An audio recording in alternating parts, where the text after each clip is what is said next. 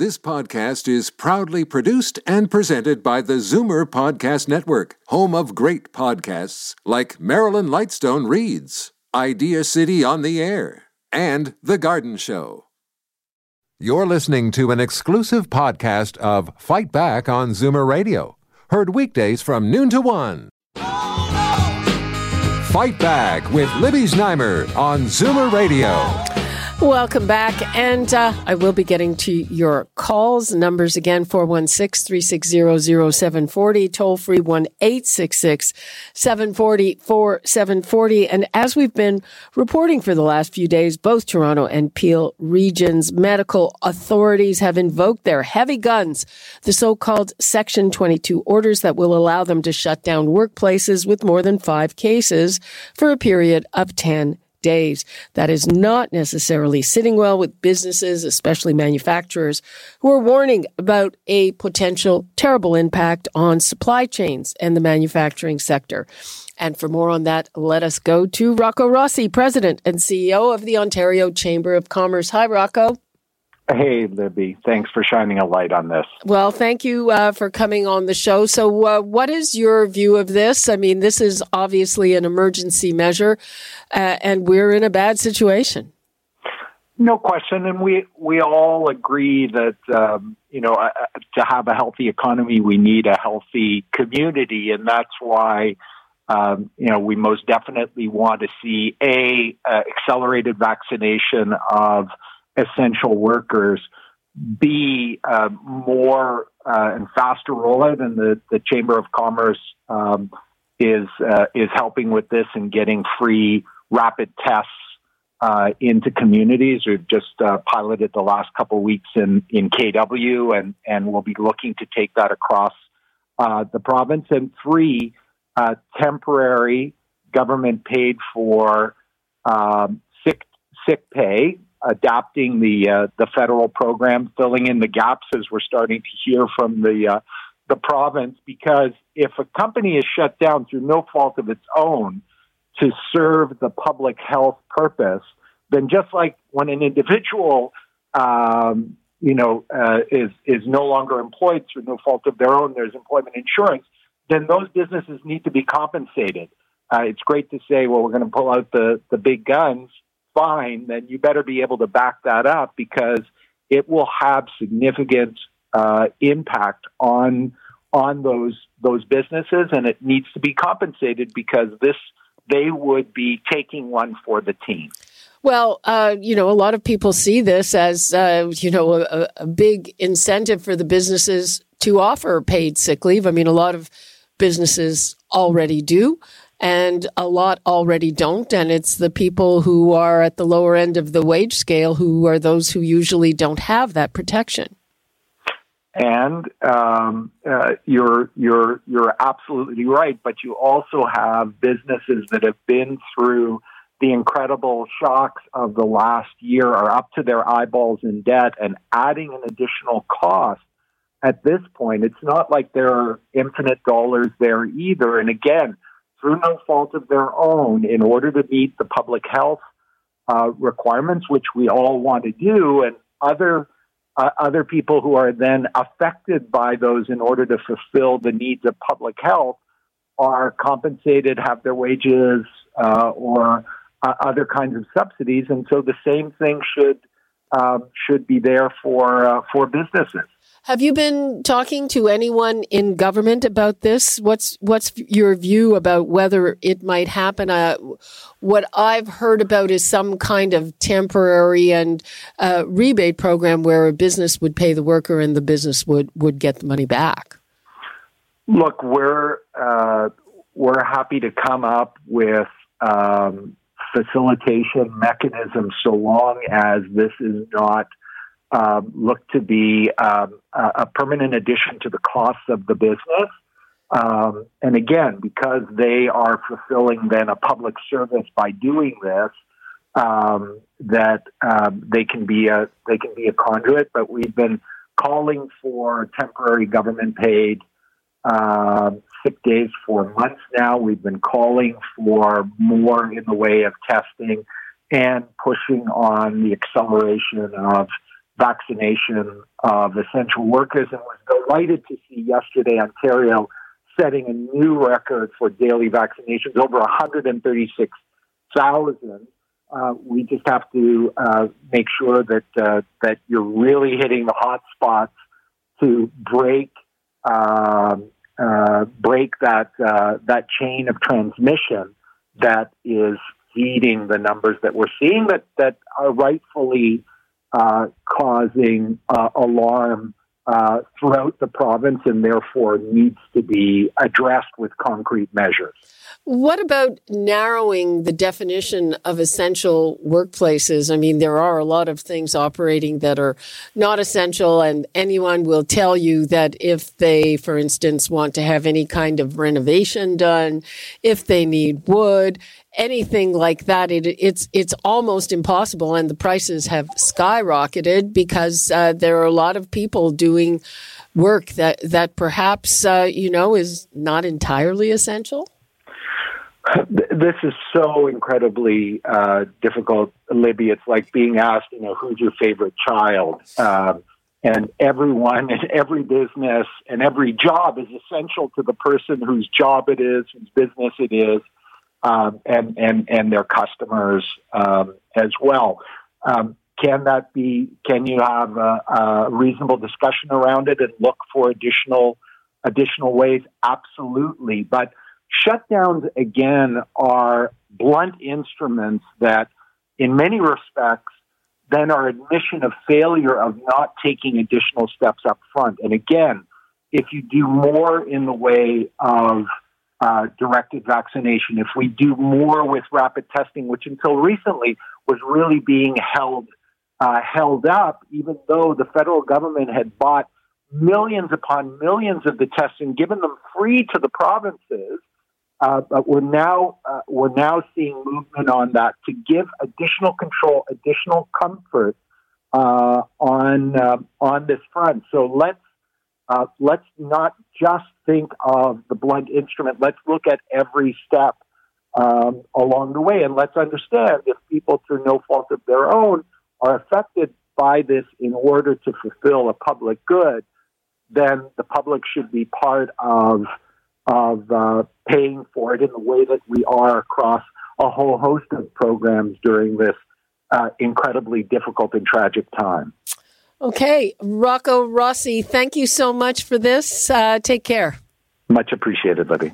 Okay, in just a moment, we will be talking to the president and CEO of the Canadian Manufacturers and Exporters. First, I'm going to take a call from Daniel, who has been waiting patiently. Hello, Daniel. Hi, Libby. How are you? Fine. How are you?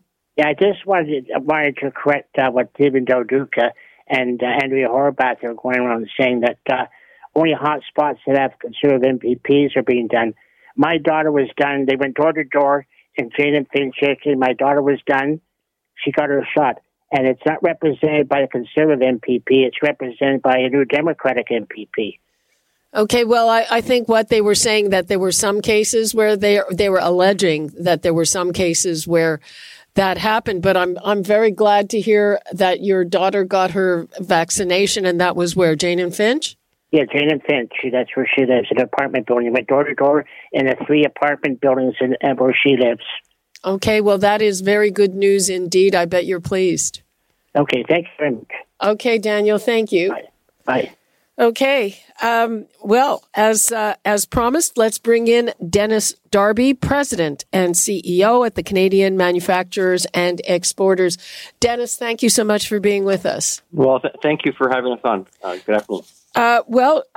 Your take on this Section 22 order is that it can do big damage. Tell us about your concerns. So, our first of all, 2 things. First of all, our biggest concern, of course, is that Ontarians still have to make sure we have the food we need, the medicines we need, because these orders, or the piecemeal orders around the province, we really need some leadership. Let me tell you, from a provincial point of view, Ontario, is very much the breadbasket of Canada, and the area around the GTA is the breadbasket of the rest of the province. So I think we just need to. We're really hopeful that we can have some provincial leadership and say, okay, what are the rules going to be? How are we going to make sure we protect people being able to get the food they want, they need, the consumer products and the healthcare products? That's our real concern. That it's that we try to do it on a region by region basis. Let's look at who do we need to protect? What workers do we need to protect? Let's make sure that we're doing our best to protect those supply chains. That's our concern. I think it makes it's not like Ontario is an island in terms of it only produces food for the people in Peel or pharmaceutical products for the people in Toronto. Can you just be a little more specific? So how would shutting down, one or two factories or facilities in Toronto, how could that endanger a supply chain? And which supply chains other than food do you think are most at risk? So first of all, the concern, of course, are the people of Ontario and making sure that we have the products we need. Manufacturers have been working through the whole pandemic to make sure we have the products we need, just like the essential workers in retail and healthcare. But let's maybe to give it some statistics. Go ahead. Ontario is about 45% of all manufacturing in the country, and the area in the GTA is the vast majority of that. So people in Ontario produce food products, whether it's perishables, whether it's a pharmaceutical product, whether it's sterilization or cleaning products, for not just for Ontario, actually for North America, because we're really integrated. So it's a decision to shutter a plant for any period of time. Once they've done an investigation and once we figured out have the companies done a proper job of tracking, tracing, testing, and are we doing vaccines? But at the end of the day, if the province deems that we have to shut down a facility, it's at least worth looking at. Okay, who is this? Which Ontarians is this going to impact? That's all we're asking, and we've asked the provincial government since we started hearing about various health units doing this. You need to step up and say how are we going to do all the things we've talked about for months around screening, testing, and vaccinating the people in those who are, like you said at the beginning, Olivia, are essential workers. So our food supply and our medicine supply are essential workers. How would this? You're saying that invoking these orders will hurt the manufacturing sector. So, is it just that because of their work interruptions and the employees, obviously, because So I think that yes, we're talking about making sure that we have those products.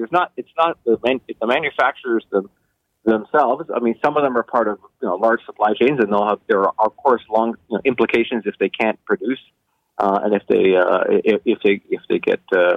But more importantly, it's making sure that we have the food supply, the medicine supply, the product supply we need to keep operating. So I think that was our concern, and we prefer a single set. I've talked to a number of manufacturers. Let's have a single set of rules across the province. I think we're very supportive for those companies that can't afford it to make sure that we have some way to have a sick pay, because nobody wants a sick employee to come into the plant, asymptomatic or symptomatic.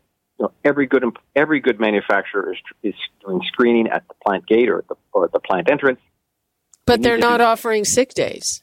Many of them are. I think in the manufacturing sector, this is an incredibly competitive sector. Prior to the pandemic, Libby, we couldn't hire enough people because of the nature of because manufacturing has been an understaffed sector for a number of years for a whole pile of reasons we're not going to talk about today. But even through the pandemic, so many employers. I know a number of companies that most manufacturers are either very large and they tend to have union contracts or small family-owned, where, yes, I know of manufacturers who have had to shut down even because of a false positive, but with an abundance of caution, they paid their employees. So I think you'll find most manufacturers will provide that support. But where they can't, we have spent so many hundreds of millions of dollars at the federal and provincial level for this. I think it's really important that we make sure that we have that reassurance for employees to say, we have you covered in terms of paid sick days. There is one thing I'd like to pursue before we wrap this up, and that is, so if these manufacturers have paid sick days, is it a case where the employees aren't taking advantage of them and are coming to work sick? I don't. First, in our sector, I certainly don't know whether they're. There most manufacturers that are certainly one's a member of our association, and we're asking them to do that regular screening. I think what we actually really need, we need to get those rapid tests. The province has got millions of doses of the rapid antigen test. That's been proven in the U.S. and around the world as a really effective way to prevent people bringing the virus into the workplace. Let's get those out as quickly as possible in those regions where we're seeing, the largest concentration of cases. That is one step, and then of course vaccination. So I hope that employees are not going to work sick.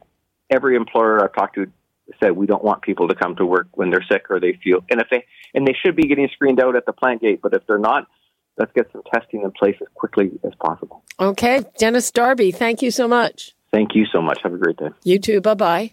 Okay, well, that's interesting. I'd be curious to know numbers of places that have had outbreaks, even if they do have paid sick days.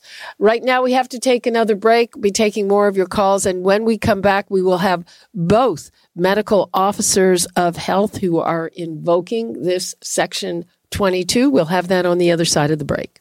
You're listening to an exclusive podcast of Fight Back on Zoomer Radio. Heard weekdays from noon to 1. Fight Back with Libby Znaimer on Zoomer Radio.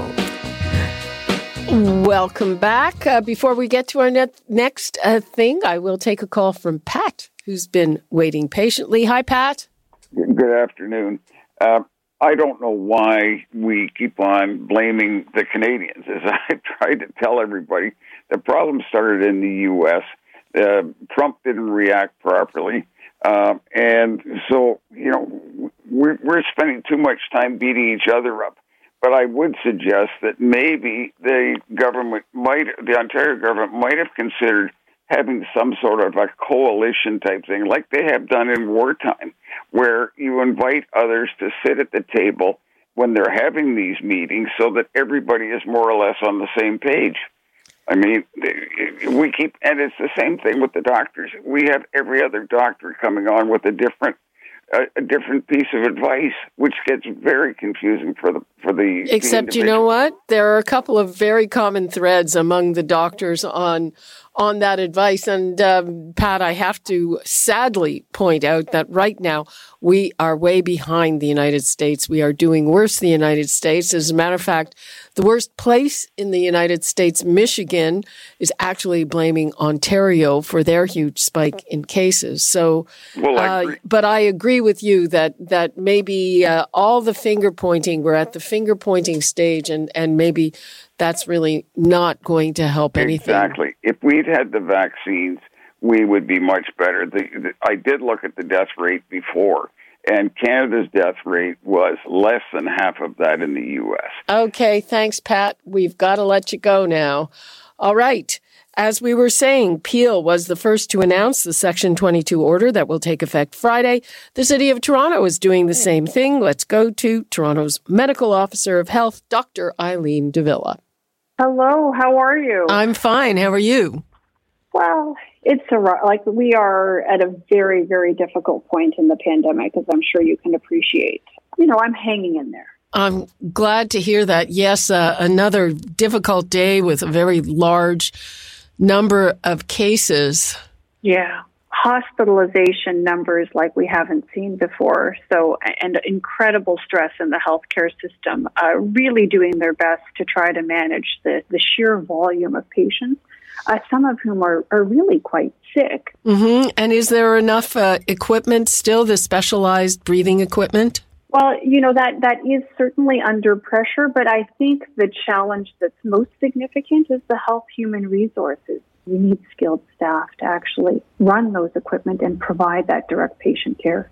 I'd like to talk about the Section 22. Was it a matter that you followed Peel, or did you do it kind of in concert together? Yeah, we were working on this together, and, sometimes as you do that, the timing doesn't always line up with respect to the announcement, but certainly the work and the pre-work to get to that point was done together. We have both been the hotspots, if you will, of the province, but, the circumstances specific to Peel are ever so slightly different to that which is happening here in Toronto. So we each worked on it together, but had to forge our own path. When you get to the point where you're dotting the I's and crossing the T's. So, how many of these types of workplace outbreaks have you had in Toronto? Well, we've had many workplace outbreaks over the course of the pandemic. I don't know if I have the exact number with me, and we continue to have workplace outbreaks. But given what we know now around the variants of concern, we really felt that, this was an opportunity and a tool that we had in our toolkit to help really work towards reducing spread of the virus in workplaces, given that these are places where people are working together. So you actually have to have people in contact with each other in order for virus to spread. I'm just trying to get a fix on what you said, that the circumstances here in Peel are somewhat different. So what are the types of workplaces in Toronto where we've had outbreaks, and how are they different from, the warehouses and those types of places in Peel? I don't know that I can do a direct comparison one to the next, because I'm less familiar with that which is happening in Peel. But I can say in Toronto that certainly we have seen outbreaks arise in virtually every kind of workplace. Yes, those manufacturing and processing plants, but also in smaller businesses of all kinds, service industries, over and above manufacturing and processing types of facilities. But at the end of the day, what is often common amongst these places, it's when people let their guard down that we start to see transmission happening. When people get too close to each other, especially without appropriate personal protective equipment, use of masks or face shields, that kind of thing. That's when we see most of the activity arising, whether it's in a lunchroom or a break room, or outside hanging out for a little bit, people sometimes getting together for a smoke break, frankly. These are the circumstances that have given rise, we know, to some of the outbreaks within our workplaces. Have you also found that the circumstances in the workplaces themselves, as they are laid out by the employers, are also unsafe? Libby, what I would say is that we've seen so many employers really doing the very best they can to create safer environments within their workplaces, whether it's around promoting people to stay home or to work from home wherever that's possible, really good deployment of infection prevention and control measures, things like active screening, making sure that people are checked as they come in the morning for symptoms that might be consistent with a COVID infection. And quite frankly, there are some workplaces that are not as good at doing these things. And we have found that in those locations where there are challenges with respect to implementing good infection prevention and control measures, those do create circumstances that give rise to spread of COVID-19. And this is what we're seeking to address through the use of this tool, and certainly through a more supportive method.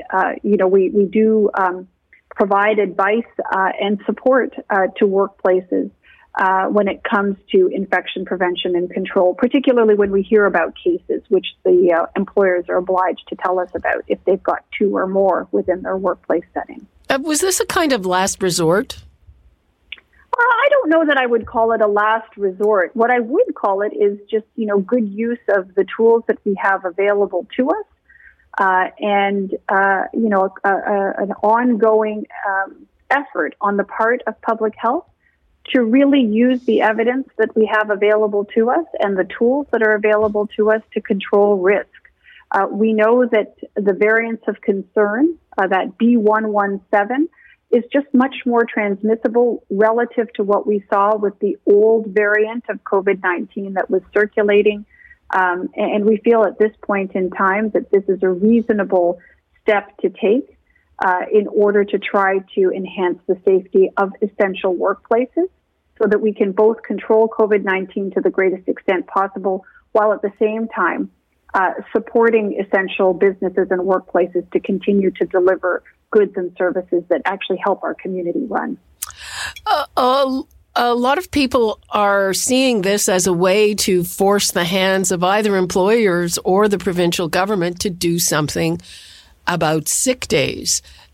Was there any of that? Because an employer, frankly, would be more inclined to offer sick days if they know that the alternative, they might be shut down for 10 days. Well, Libby, I've been very, very clear that there are all kinds of actions and that we support all the actions that can be taken, that are implementable and can be made to work, that actually help support bringing COVID-19 spread under control. And one of those measures is certainly provisions that help allow people to stay apart if they're sick. And paid sick days is absolutely one of those. So the Section 22 order is another one. So as you can see, we have worked to implement those measures that we can on our own that actually advance the goal of reducing transmission, particularly in workplaces. And we've been quite vocal for our support for things like paid sick days that allow people to, take the right decision to stay apart if they're sick, rather than having to, think about, will this threaten the safety of their family, their ability to put food on the table or to pay rent. That shouldn't be a choice that anyone has to face. It certainly won't help us get to the other side of the pandemic if that's the kind of choice that people are left having to make. Okay, that was Toronto's Medical Officer of Health, Dr. Eileen de Villa. And now let's go to Dr. Lawrence Loh, Medical Officer of Health for Peel Region. Hi, Dr. Loh. Hey, Libby, thanks for having me. Thank you for coming on. So you were the first to announce invoking the Section 22 order. I would imagine that is it kind of a last resort? What drove you to that now? Well, I think to the extent that, and you just had Dr. de Villa on, our Peel Public Health and Toronto Public Health had continued to see and continue to discuss and work together on this in identifying ongoing outbreaks in workplaces that remained open as one of the significant drivers of transmission in our community, both for individuals in those jobs who are getting sickened and then subsequently for them bringing it home to their families and sickening people there with this ongoing cycle between workplaces and homes and then back into other workplaces. So I think to the extent that, especially with the variants, we have been seeing outbreaks in Peel that are often spreading further and faster and just are greater in number, we really needed to take this approach to just try to get ahead of the ongoing spread and this really significant third wave in our community. A lot of people, myself included, see this action by you as a way of forcing the hands of either employers or the provincial government to provide some paid sick days. Was that part of the motivation, or do you? I think to the extent that we have been calling our essential workers in Peel, I think the specific decision to update our workplace Section 22 order really was respecting the fact that our outbreaks tended to, by the time we got to them, they tended to have spread further, faster. We were just tired of seeing workers sickened, workers at extent that we're trying to bring this third wave, very significant third wave under control in the region of Peel, where our hospitals are overflowing, it really was an attempt mostly to try to get ahead of this virus and really try to break. I don't want to be one of those really annoying armchair quarterbacks, but why didn't you do it sooner? It's a great question. And so to the extent that the variants have really changed the game, and a great example included there was a large distribution warehouse that we closed in the middle of March, subsequent to 2 weeks of significant spread that we had detected. But before the variants were really in the picture, with the wild-type coronavirus, our outbreak investigations, the ability to contain spread within workplaces while allowing them to continue to operate was very much, a possibility. In general, we also recognize that many of these have the disruption of some of these services, has implications. But now, because the variants are spreading so quickly and so fast, and because we have so many outbreaks that are essentially caused by the variants, the scales have tipped over where there is an immediate health risk here that is now addressed by the Section 22 that really needs to be addressed above and beyond any potential for temporary disruptions. I was just talking to the head of the Manufacturers and Exporters Association, and he said actually a lot of his members do have paid sick leave. So do you have a handle on what percentage of your many outbreaks are in places that don't have it, and what percentage may be in places that do have it? That's a really good question. I think to the extent that we haven't necessarily been auditing employers as to whether they provide paid sick leave or not, I do know that many of the closures, voluntary or otherwise, that have occurred in the region have seen employers usually take care of their employees. And I hope that continues, because there is a recognition that employers really do need to take care of their employees as they continue to sacrifice to protect the community. But I think further to the point, though, we have clear data that employees were showing up sick, and to the extent that we only know with closures, we don't know the rest of the outbreaks and the pieces how much of that was really caused by the incentives for people to go in because they just felt that they wouldn't get paid sick leave unless it was an extraordinary situation like a closure. Our analysis in early January showed that out of almost 8,000 cases that we looked at, 1 in 4 of our cases that tested positive for COVID-19 had actually reported showing up at work after their symptom onset date, meaning that they showed up to work sick. Now, one of the things that I keep seeing, certainly on social media, people posting pictures of very crowded public transit, talking about a lot of people being on there unmasked. And I know authorities keep insisting that there's no transmission on public transit. And it's frankly something that I find very hard to believe. Transit is an interesting one. It's one that we continue to monitor. The important thing that you have to remember is that we have a baseline risk that exists in our community. Right now, we have widespread, propagated, severe community transmission of the COVID-19 virus. And so to the extent that your engagement in transit or your engagement in any sort of interaction with anyone outside of your household presents a risk, that really speaks to the need to ensure that you are masking, that you are distancing, and all those other pieces, because there is a background risk of exposure, just given how high our rates are, regardless of whether it's transit or elsewhere in our community, someone else that you might be seeing in a social context or whatever the case might be. There is a background risk, and that is why we are recommending that people reduce their contacts, stay at home as much as possible, favor virtual, and all those other preventive measures that we put out there, regardless of the setting they may be moving about our community in. This takes effect on Friday. Are you expecting to actually shut anyone down on Friday or preparing to do that? Yeah, certainly we're looking through our active investigations. We're also continuing to have new outbreaks reported to us every day.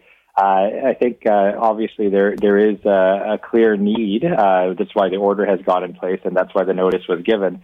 And so to the extent that this is meant to move quickly to address change of transmission in workplaces, I imagine the application of it will also be swift to ensure that we are taking every opportunity to protect our community. Okay, so we got to stay tuned on Friday. Anything else you'd like to leave us with, Doctor? No, I'd say the most important thing as well is that we're not going to be able to vaccinate our way out of this wave. We need to have these measures to address things, certainly the move of school in person and having the school community stay home as much as possible to reduce contact interactions. And now this move, these are all going to be very important pieces. But vaccines do remain important. And in the region of Peel, we're now vaccinating 50-plus in provincially defined hotspots, 60-plus throughout the region. And if you are in other eligible groups, which can be found on peelregion.ca/COVID-19 vaccine, and I would really encourage you, if you're eligible, book your shot without delay, the same website, and let's make sure that we can hopefully get out of this, increase our vaccine coverage, and start gradually reducing measures for good. Okay. Thank you so much, Dr. Lawrence Loh. Thanks for having me. Bye-bye. And that's all the time we have for today. You're listening to an exclusive podcast of Fight Back on Zoomer Radio. Heard weekdays from noon to 1. Now, Fight Back with Libby Znaimer on Zoomer Radio. Good afternoon and welcome. Well, we are now living the nightmare scenario that the experts predicted. It's the height of the third wave. The provincial case count has been up over 4,000 many times in a row. The provincial government, which enjoyed widespread support at the beginning of the pandemic, is coming under increasing fire. Liberal leader Stephen Del Duca is calling for Doug Ford's resignation. And while that demand from an opposition leader is not unusual, the question is, why now? So I would like to hear from you. What are your thoughts on how the government is doing? Are they falling short? 416-360-0740. Toll free 1-866-740-4740. And now I'm joined by Stephen Del Duca, leader of the Liberal Party of Ontario. Hello, and thanks for being with us. Hi, Libby. Thank you very much for having me back on. Okay, so why now? Why is now the time you're calling for Doug Ford's resignation? So I think that the announcement we saw Doug Ford make last Friday, that would be the announcement, as I'm sure your audience will remember, in which he decided to completely ignore the advice from his own science table and not introduce paid sick leave and not redefine essential work so that it was far more limited and not do all of the other things that the doctors and the scientists know will help us get through this ordeal, and instead chose to trample on our civil liberties and to close playgrounds. That, to me, was the straw that broke the camel's back as it relates to being so clear that Doug Ford is in over his head. And at this point, his recklessness is dangerous. This is a life and death situation for far too many Ontarians. And the fact that Doug Ford just does not have the capacity to get us through this ordeal, he made abundantly clear last Friday. That's why I made the decision, and I didn't make it lightly, to call on Doug Ford to get out of the way, to step aside and give us the leadership we need from the scientific perspective to get us through this. Well, even staunch supporters said, look, they had a bad week, and within 24 hours, they realized that they had made mistakes, and they walked both those things back, at least to some extent. Is that not... and they've done that in the past, frankly. Is that not good enough that they realize when they really make a mistake? No, I don't think it's good enough anymore to be really clear about this. I think, again, we all are hearing more and more stories during this third wave because of the variants of concern of more people in our own, let's say, networks, our families, our friends who are getting sick. Younger people who are getting sick, still older people who are getting sick, frontline educators, daycare workers, essential workers getting sick, far too many still dying in this province. And to know that Doug Ford took the advice, and this is not Stephen Del Duca only saying this, Libby, this is members of his science table, leading members of his science table who are beside themselves and speaking openly and publicly to say, we gave the Premier a list of things that would help us get through this. He ignored the list. He went in completely the wrong direction. This is no longer about, oops, I made a mistake. Let me off the hook and forgive me one more time. Not at this stage. Not after 13 months of going through this crisis. And we find ourselves, after all the sacrifice and suffering from the people of Ontario, to now be in the worst shape we've been in since this crisis began is just clear. It's a clear, abject failure of leadership on Doug Ford's part. And it's because he doesn't know how to get the job done. And we, of course, have been talking to those members of the science advisory tables on their take. And yesterday they did release a letter putting it all in writing because one of the things that I have to say was a bit mind-boggling to watch was to hear them say very closely that the government didn't listen to them, and for the government to get up in the House and say, actually, we're listening to the science. At this point, first of all, what do you make of these Section 22 orders invoked by the medical officers of health in both Peel and Toronto? I've heard it described by some as a mutiny. They're certainly trying to lower the temperature on that, but they are taking the action to close workplaces where more than 5 people become ill. What's your reaction to that? Well, so first of all, I would say, Dr. Davila are showing the kind of leadership that obviously has been missing from the Premier. and his own team now for the last number of weeks, but in particular the last couple of weeks. It's interesting to me. I suspect if Dr. Lowe and Dr. Davila were on the air right now, if Doug Ford had introduced paid sick leave a month ago, 6 months ago, 12 months ago when I first called for it, if he had limited the list of essential workplaces, if the safeguards were in place, if people had paid time off to get a vaccination, and I'm just mentioning 2 or 3 of the things that, safer and healthier classrooms and all that whole list that the scientists have been telling all of us and telling Doug Ford that he needs to do. I suspect Dr. Lowe and Dr. Davila would not have needed to take action they did this week around using that Section 2022 power, but they had to because there's nobody in charge at the top. Doug Ford is missing in action and has been for quite some time. Let me also really quickly point out to your listeners, Libby, we've now discovered that the horrible announcement came Friday. We've now discovered that the night before, when I say this is a former senior cabinet minister, you'd think that the premier would literally be focused exclusively on the work at hand, the task at hand, the crisis, the people of this province. We've now discovered that, in fact, the night before that announcement was made, Doug Ford was on a Zoom fundraising event for his own political party where the top ticket price was $1,000. Where is the judgment in this moment of crisis to say, I'm going to be off fattening the coffers of my own political party for next year's election campaign instead of worrying about the people of Ontario? He's a disgrace, and he has to go. Wow, I hadn't heard that. What is your suggestion? My observation is that we're at the stage where various levels of government are blaming each other, and there is plenty of blame to go around. When I look around, frankly, I don't, aside from the Maritimes, which took their action, but it's a very different place. I don't really see who would be doing a better job, to be frank. That's a fair observation. I agree with you regarding Atlantic Canada. What I said last Thursday, it's interesting. Ford's horrible announcement was Friday, but Thursday morning, the day before, I said, because it was clear Ford wasn't listening to the scientists, and I'm a politician, and I have a ton of respect for democracy, but this ordeal, the COVID-19 pandemic, these are not normal times. We are 15 million of us in this province. We are at war against this virus and what it is doing to literally disrupt everything that we hold so dear. These are not normal times. And so what I said last Thursday was, it's time for Doug Ford and the other politicians around him to literally get out of the way.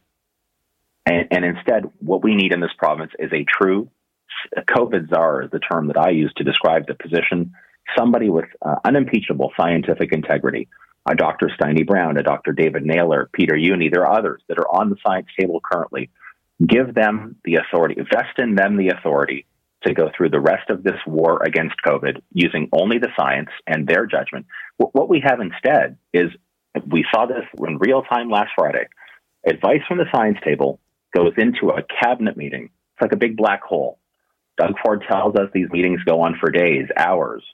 We don't know who's whispering in his ear. We don't know who's lobbying him. I've been in the cabinet room in the previous Liberal government. A lot of people around that table do not have a scientific background or medical expertise, and yet they're the ones that are translating the scientific advice into the actions that have taken us so badly off course. I want the politicians out of the way. I want to stop hearing about Doug Ford's decision-making. I want the science to prevail, and that's the way I think we'll get through this ordeal. There are inklings that the province is finally going to consider some type of provincial paid sick leave. Now, What we're hearing from the province is that's because they were hoping for some kind of improvement in Monday's federal budget. It didn't happen. Frankly, my take is that these Section 22 orders might be exactly the thing that is forcing their hand, because employers now, if they don't provide sick leave, that what they might face is a 10-day shutdown, which is far more expensive. So what's your view? What do you think is the motive force for them finally considering, and we don't know if they'll go ahead with this? Well, look, I sent my first open letter to Doug Ford on reinstating paid sick leave in March of 2020, March or April of 2020. Every other opposition leader has done a similar thing. Municipal leaders across the GCHA and beyond, the science table, doctors everywhere, everybody's been begging for this. It's been a year, Libby.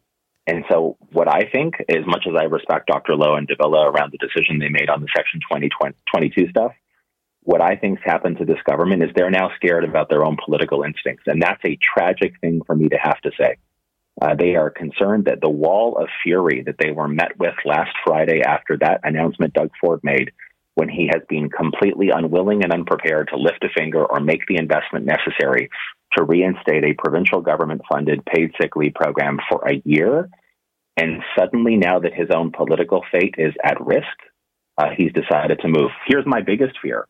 They're going to, I'm hearing the same thing, is they're going to do something. And let me just say, I'm encouraged to know that at least they're considering it. But what we've witnessed in the last couple of weeks in particular is the height of incompetence and even negligence. I'm worried they're going to get it wrong. So I said this morning when I was talking to some other media. I'll repeat it here on your program.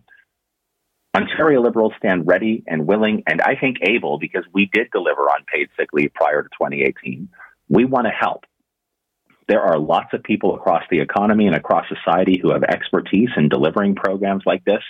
I hope to God Doug Ford and his team actually bring in real advice, well-intentioned advice to get this right, because we absolutely need to do so. I am concerned they won't get it right, that it will fall short, that it'll be another half measure, but I hope I'm wrong. Now, the Labour Minister, Monty McNaughton, had said, hey, no other province has done this. Yeah, well, Monty McNaughton is not the Labour Minister for Saskatchewan. He's the Labour Minister in Ontario. So I don't even understand how that comment is germane. Ontario's numbers continue to go in the wrong direction. We are not vaccinating at the rate or in the right way as per what's happening in some other places around this country. You mentioned the example in Atlantic Canada. Monty and Doug, frankly, Doug Ford's got to know what his job is. He's not leading the country and he's not leading the other provinces. He has a duty and an obligation to the 15 million people who call this province home to get us through this, and he is failing. Let's turn to the vaccine rollout now. Lots of controversy, lots of switches up. There have been times when, frankly, it seems to me that whoever has the loudest voice gets the vaccines, and that's not necessarily the right people. I was quite perturbed, frankly, at the beginning to see all kinds of groups getting vaccinated ahead of older people who are most likely to die. And we're seeing all kinds of pivots. What do you make of all that? I think that it seems to me, and again, I'll be the first to recognize that earlier this year, there were supply issues that were concerning, I think, to Canadians in Ontario. There still are supply issues. Well, look, I don't know that I buy that. When there were yesterday, I think 1.3 million vaccine doses still sitting in fridges across this province. So I'm not sure that I buy, notwithstanding what Moderna announced a few days ago. I'm not sure that it's the same problem today that it was, let's say, in January or February. But I acknowledge there was a supply issue. I don't believe there is still a supply issue to the same extent. I was encouraged this past weekend when it was made clear that Health Canada has permitting provinces to lower the age eligibility for AstraZeneca. And in fact, Doug Ford did move and drop that age eligibility down to the age of 40. I think that's one of the reasons we saw a significant uptick yesterday in vaccination numbers across the province, which is good news. But I am still, to your point, I am still concerned when I think of the people who are working in daycares across this province that have remained open even while schools have closed, and they haven't been prioritized at all.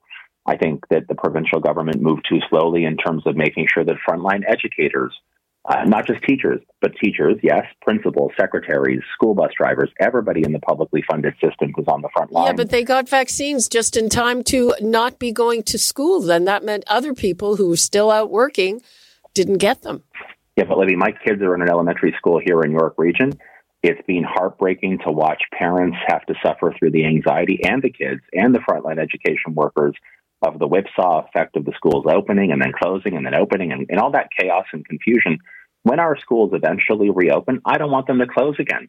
The only way to make that happen is to make sure frontline education staff get vaccinated. So I'm using that as an example. There are others, grocery store clerks, transit operators. You talked about earlier in this phase of vaccinations, people living in nursing homes or working there. So I think it's been, yes, a real mess from start to finish. I think grudgingly, Doug Ford's made some moves that make sense. I don't think they're all the way there just yet. But again, fingers crossed, they're moving in the right direction, and they should keep going in that direction. Point the fire hoses where the fire is burning brightest. Mm-hmm. There was a big controversy over postal codes and which postal codes got the vaccines. You know, the one thing, and I think it's changed, I know that in my own postal code, certainly at least until fairly recently when all the real estate went kind of nuts, in the same postal code, I mean, you know, 2 blocks away from a very affluent part, you could have a very unaffluent part. Yeah. So I don't know that if there was some discrepancy with postal codes that you can lay all that at the feet of the government, because you can have, as I said, different socioeconomic brackets in the same code. Yeah, absolutely. You know, and I think what's been most troubling, I'll say from myself, is the information that came out a number of days ago that suggested a bunch of what, you know, should have been considered hotspot postal codes were left off the list.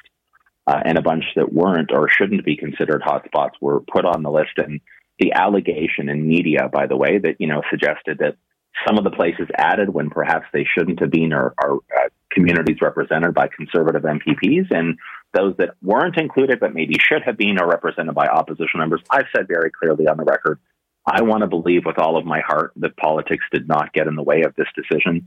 I'd like to believe that's true. I hope that I'm right in this regard. I did feel an obligation, as did Andrea Horwath and the NDP, to write a letter to the Auditor General asking her to do a deeper dive into this to make sure so that we do have faith in the system. She's agreed to do that analysis, and we'll wait to see what those results are. Okay. That is all the time we have with Stephen Del Duca, Liberal leader. Thank you so much. Great talking to you. Thanks, Libby. You take care. Okay. Bye-bye. All right, people, we are going to take a break. And when we come back, we've been talking about those Section 22 orders. What does business think of them? Some businesses are very concerned that they can do deep damage. We'll have that when we return. Also, let me give the numbers out again, 416-360-0740, toll free 1-866-740-4740. We'll be back with Rocco Rossi from the Ontario Chamber of Commerce on the other side of the break. You're listening to an exclusive podcast of Fight Back on Zoomer Radio. Heard weekdays from noon to 1. This podcast is proudly produced and presented by the Zoomer Podcast Network, home of great podcasts like Marilyn Lightstone Reads, Idea City on the Air, and The Garden Show.